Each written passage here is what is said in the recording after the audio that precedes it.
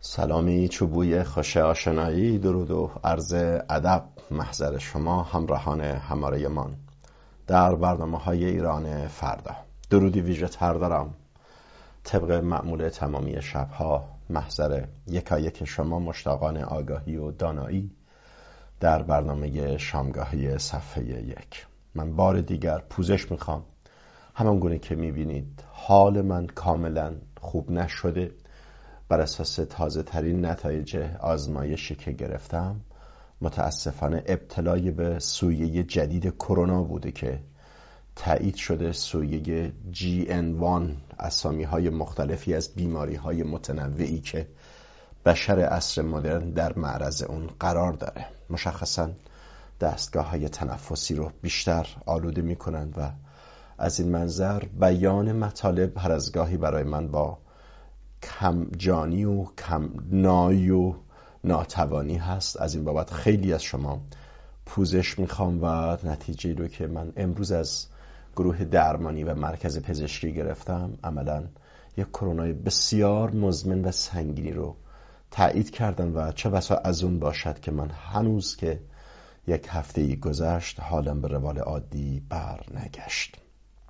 خب برنامه امشب پنجشنبه 30 آذر ماه ایرانی در آستان وادی روشن شب یلدایی قرار داریم. 30 آذر ماه ایرانی برابر با 21 دسامبر 2023 میلادی رو با هم مرور میکنیم، همزمان با نگاهی بر مطبوعات چاپ تهران و همینطور تازه‌هایی از ایران، منطقه و جهان. خب ما گرم در برنامه امشب چند تا روزنامه رو به طور مشخص همینجوری حرکت کنیم، بریم جلو و ببینیم، چرا که مطالب متنوعی داشتن و هر مطلبی نیز قابلیت تحلیل پذیری رو در یک حوزه هایی از خودشون دارن که من میخوام روی اون حرکت کنم. نخواست میریم به روزنامه های کمتر حکومتی یا حالا به اصطلاح روزنامه های، من تو جمهوری اسلامی که اینو متوجه نمیشم بگم کمتر حکومتی، و هر صورت روزنامه‌های نسبتا مستقل. علاوه حالا آن چیزی که بر صدر تمامی روزنامه‌ها به چشم می آمد عمدتاً مراسم شب یلدایی و گرانی‌های موجود بود. حالا برمیگردم به روزنامه شرق نگاهی میاندازم که در گزارشی تحت عنوان شیب کاهشی جنگ، در گزارشی استفهامی که معنای دگر داشت، شما می‌بینید پرسش می‌کرد شیب کاهشی جنگ از طرفی به فعل و انفعالاتی که داره صورت میگیره تو منطقه که آقای امیر عبداللهیان دیدم خیلی مانور میده. الان رسانه ها همیشون رو در قطر نشون میدادن، مدعی شده که اصلا با کرد و کار هنری کسینجری ایشونه که اصلا داره صلح به غزه برمیگرده. خیلی واقعا مضحکه است این حرفا برای من. بعد از طرفی خب این فعل و انفعالات و نشانهای، خب دولت ایالات متحده آمریکا تلاش سنگین میکنه برای مسئله آتش بس و ادامه آتش بس. از طرفی فعل و انفعالات انصارالله یمن و باب المندب و حملات به کشتی ها روزنامه شرق رو در این جمع‌بندی به این سمت میکشون که حتی اگر اراده‌ای از سوی تهران و بخش از کشورهای خاورمیانه برای به تعبیری آتش بس وجود داشته باشه، اما این ناقض این روند صلح هست. مسئله موشک بازی هایی که حوثی های یمنی در پیش گرفتند. ادامه میدم خبرها و نظرها رو با موضوعاتی دیگر. یلدای سیاست، همون گونه که گفتم برخی از روزنامه‌ها به شب یلدا با نگاهی متفاوت اندیشیده بودن و روزنامه هم میهن که اساساً سعی داره به انعکاس مطالب عمدتاً فرهنگی بکوشه، فرهنگ و سیاست. اونجوری که من رصد میکنم این روی کرد، ببینید چیزی تو مایه های نشریه بخارا، سمرقند، اساساً چهره ها رو بین سیاست و فرهنگ همواره میکوشه یک پلی بزنه که من این رو نکته نکویی میدونم. به هر روی فرهنگ فره بر سیاسته. سیاست درسته اشل مدیریتی هست که میتونه در بسامانه کردن امور شهروندان یک کشور در واقع تأثیر مثبت یا منفی داشته باشه، اما فرهنگ جاودانگی بالاتری داره. در هر روی یلدای سیاست به اندیشمندان علوم انسانی اشاره داشت که در سالگرد تأسیس مدرسه علوم سیاسی ایران از روزگار حاشیه‌نشینی و انفعال این علم در جامعه ایران سخن میگفتن، چیزی رو که این روزنامه نمیتونست خیلی از زبان اینها اشاره کند که من میخوام اینجا اشاره کنم.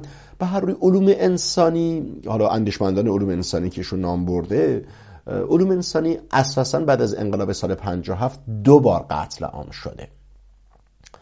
اساساً علوم انسانی به مثابه نالج، به مثابه دانش اجتماعی مورد مهر فقیهان نیست که هیچ. اونها تلاش کردن که اصلا در اسلامیزه کردن، کاش اصلا اسلامیزه میکردن، در شیعه کردن اون بکوشند، اون رو رقیب خودشون میدیدند.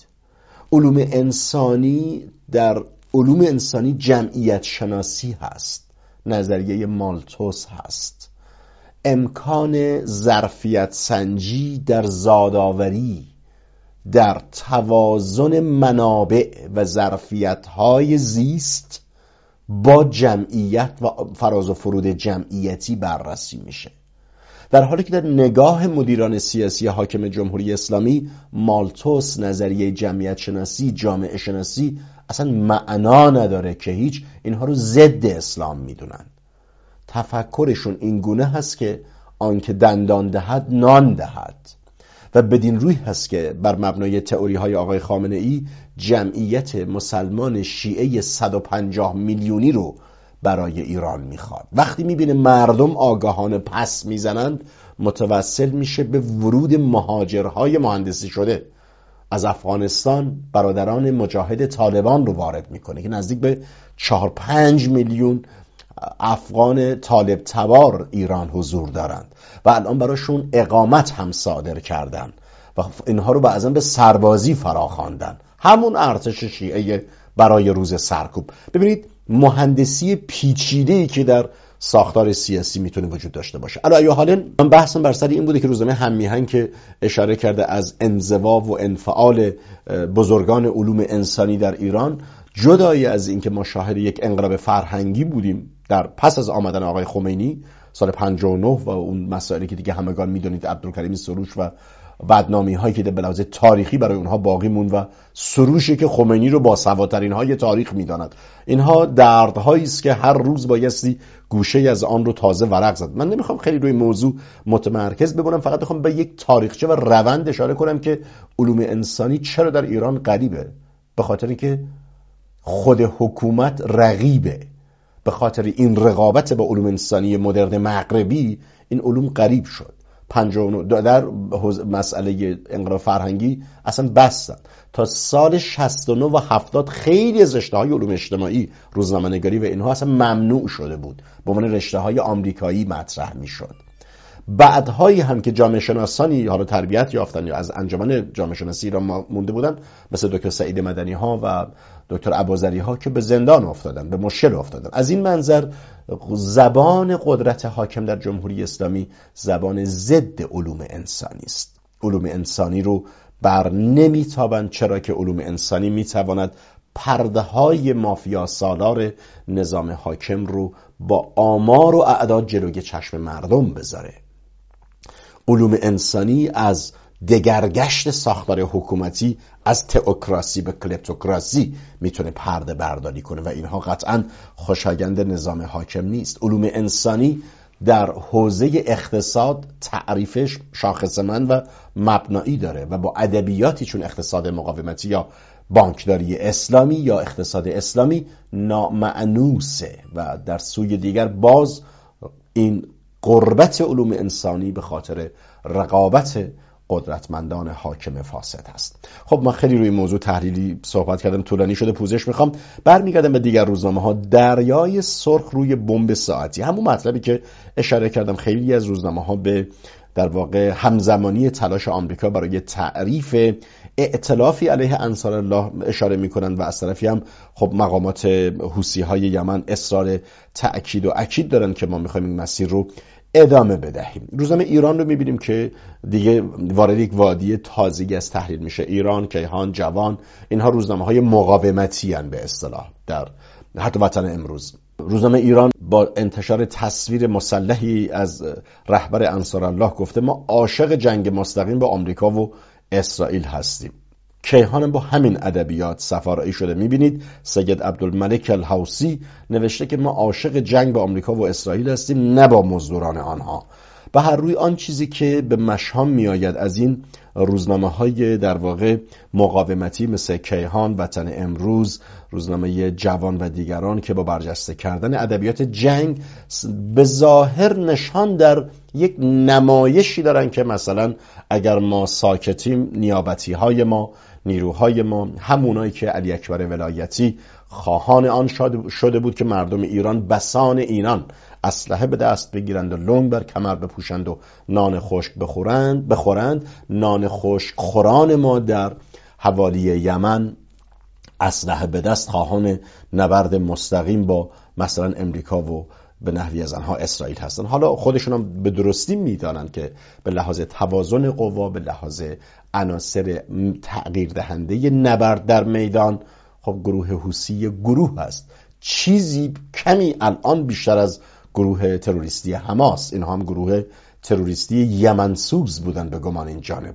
علی حالا اینها رو قدرت و قابلیتی بیش از یک حرکت ایذایی نمیتواند باشد و مقامات امریکایی قطعا برای دفع این عملیات ایذایی تدبیر خواهند کرد. البته جمهوری اسلامی همواره از سیاست‌های انعطافی دنیا و حتی مردم در داخل سوء استفاده میکنه از اینکه ایالات متحده امریکا در مسیر پیشبرد آتش بس در غزه هست برای آزادی گروگان‌ها و یک سری در واقع فعل و انفعالاتی در اونجا داره صورت میگیره و نمیخواد زل جدید یا جبهه جدید باز بشه و به نحوی انعطافی برخورد میکنه در برابر این خصم جدید. جمهوری اسلامی گردنکشی بیشتر میکنه. اینجاست که به لحاظ تاریخی باید اشاره کنم جمهوری اسلامی جز زبان زور نمیفهمد. اگر یک دفعه در واقع حمله قوی از سوی ایالات متحده امریکا به مقر حوثی‌ها و مستشاران جمهوری اسلامی در یمن صورت بگیره، صمون بکم دوباره سکوت میکنه. درست صحنه شامات تکرار میشه.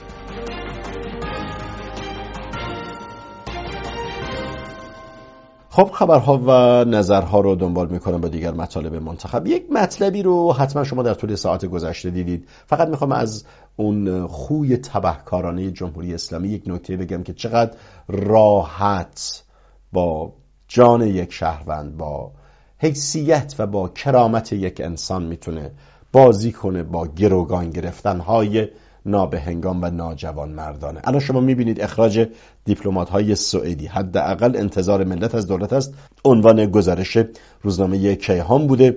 خب ما دیدیم که دادگاهی هم تشکیل شده بود که آقای یوهان فلودروس، شهروند سوئدی، کارمند اتحادیه اروپا بوده، به عنوان یک توریست وارد ایران شده بود. دادگاهی براش تشکیل داده بودن و ایشون رو اصلا به افساد فعل ارض متهم کردن. یک جوانی که من تو تصاویر شما دارید میبینید یک گفتگویی داشت با خانواده‌اش، بعضا میگریست. چقدر بزرگوارانه و عزیزانه از زندان یک دیدار تصویری برای ایشان و خانواده‌اش ایجاد کرده بودن و پدر مادر ایشان هم که به ایشون دلداری میدادن و ایشون هم میگفت که من شما رو خوش میبینم، خوشحالم، هرچند از این مظلومیتی که برای ایشان میرفت طبیعتا اظهار تأثیر میکرد. خب ایشون در دادگاهی که براش تشکیل داده بودن، من نکاتی رو میخوندم خیلی قابل توجه بوده. میگفتن اصلا چرا فارسی بلده؟ خیلی از جوانهای غربی هستن که به علت زیبایی و شور فرهنگ مشرقی، مشخصا ایران زمین، به علت عشقی که به جامعه ایران و فرهنگ ایرانی پیدا میکنن، سعی میکنن زبان اون کشور رو بیاموزند و نزدیکترشن به جامعه، اون ارکان عمیق تمدنی ایران رو بشناسونن، چنان که در 2 سده قبل چنین بوده. اگر ما بازخوانی لوایح و لایحه‌های منشور هخامنشی هم صورت گرفته توسط غربی ها بوده و همین جوانانی که به هر روی نوعی ماجراجویی دانشورزانه داشتن در دل خودشون. علی ای حال یکی از اتهامات این بوده که چرا شما چقدر به یاد روزگاران خودمون افتادیم. من در روز خبرنگار از سوی مدیر کل وقت وزارت کشور، مثل همه خبرنگاران اون زمان آیسی ریکوردر میگفتن، یک دستگاه بسیار کوچکی بود که سامسونگ در میدان خیابان جمهوری آزادانه میفروخت، یعنی فروشش هم علنی و آزاد بود و یک ضبط خبرنگاری خیلی کوچکی بود، بسیار کوچک به این اندازه، و این رو به عنوان سند جرم برای خبرنگاران یا برای بنده حقیر در اون مقطع پیوست کرده بودن. الان دانستن زبان فارسی این شهروند سوئدی رو در اون راستا من بررسی میکنم، اونم در واقع 24 ساعت بعد از آن که حمید نوری حکم تجدید نظرشون تایید شد، یعنی حکم حبس ابدش از سوی دادگاه تجدید نظر تایید شد، این جوان سوئدی رو گروگان گرفتن تا بتونن به قول خودشون در روز یک معاوضه بزرگ این کار رو انجام بدن. و این یعنی همون ادامه فرهنگ گروگانگیری و ادامه تأمین بودجه و دلار و اقتصاد با گروگان گرفتن شهروندان بیگناه غربی. خب خبرها و نظرها رو کماکان دنبال میکنم، با همزمان با نگاهی بر مطبوعات چاپ تهران و خبرهایی که جسته گریخته حول مسائل مختلف مطرح میشه. خراسان رو یک نگاه میندازم، صفحه یکش و هر رویشون عکس تمام و کاملی از یک خانواده یلدایی بوده. یک چشم نوازی خاص خودش برای من داشته، شاد و شیرین مثل یلدا در بلندترین شب سال از دور همنشینی ها و پاسداشت این فرهنگ نوشته بودن. البته خیلی از روزنامه ها رو میدیدم که با انتشار تصاویری از میوه های یلدایی مثل انار و هندوانه به این موضوع میپرداختن و البته بودن روزنامه هایی که از حجم گرانی و تلخ شدن طعم یلدا برای خانواده ها یا عدم امکان برگزاری این مناسبت تاریخی نیز سخن میگفتن، که از جمله آنها روزنامه مردم سالاری بود که شب چله با طعم گرانی ها میگفت. حالا این در حالی است که من دیدم آقای ابراهیم رئیسی رفته. من خیلی کوتاه یک ساعت رو نگاه بندازم که ببینم بخشی از اظهارات آقای رئیسی رو نشون بدم. کماکان ماشین پروپاگاند جمهوری اسلامی داره برای رئیسی اعتبار آفرینی میکنه. خب یک فساد بزرگی در دولت ایشان رو شده و این رسوایی به گونه‌ای است که داد روزنامه‌های منتقد رو در آورد. اتفاقا حالا که این شده من روزنامه سازندگی رو کوتاه ببینم، بعد واکنش آقای رئیسی رو در گرگان ببینم. رئیسی به استان گلستان رفته، به مردم اونجا اظهار ارادت زیادی کرده بود و خبرنگاران هم به سمت مردم رفتن، گفتن که شما در شب یلدایی از ابراهیم گلستانی چه می‌خواهید؟ حالا نگفتن ابراهیم گلستانی، این کلمه رو من خودم اضافه کردم، ولی همه این در واقع متدهای تبلیغاتیش به گونه‌ای است که انگار ابراهیم آتش گلستان می‌کند.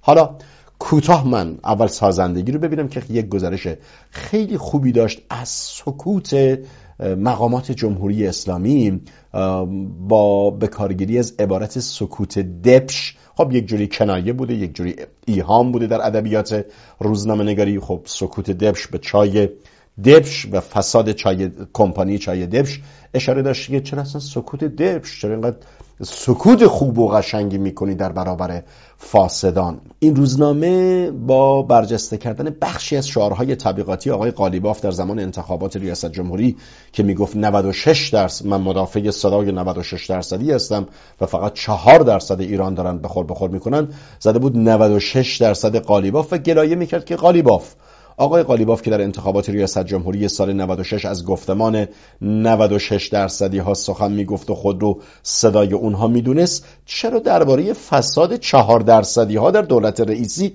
سکوت کرده و از بزرگترین فساد تاریخ ایران و شرکت چای دبش سخنی نمیگوید؟ سازندگی اشاره میکرد که اکثریت نمایندگان مجلس چرا سکوت کردند؟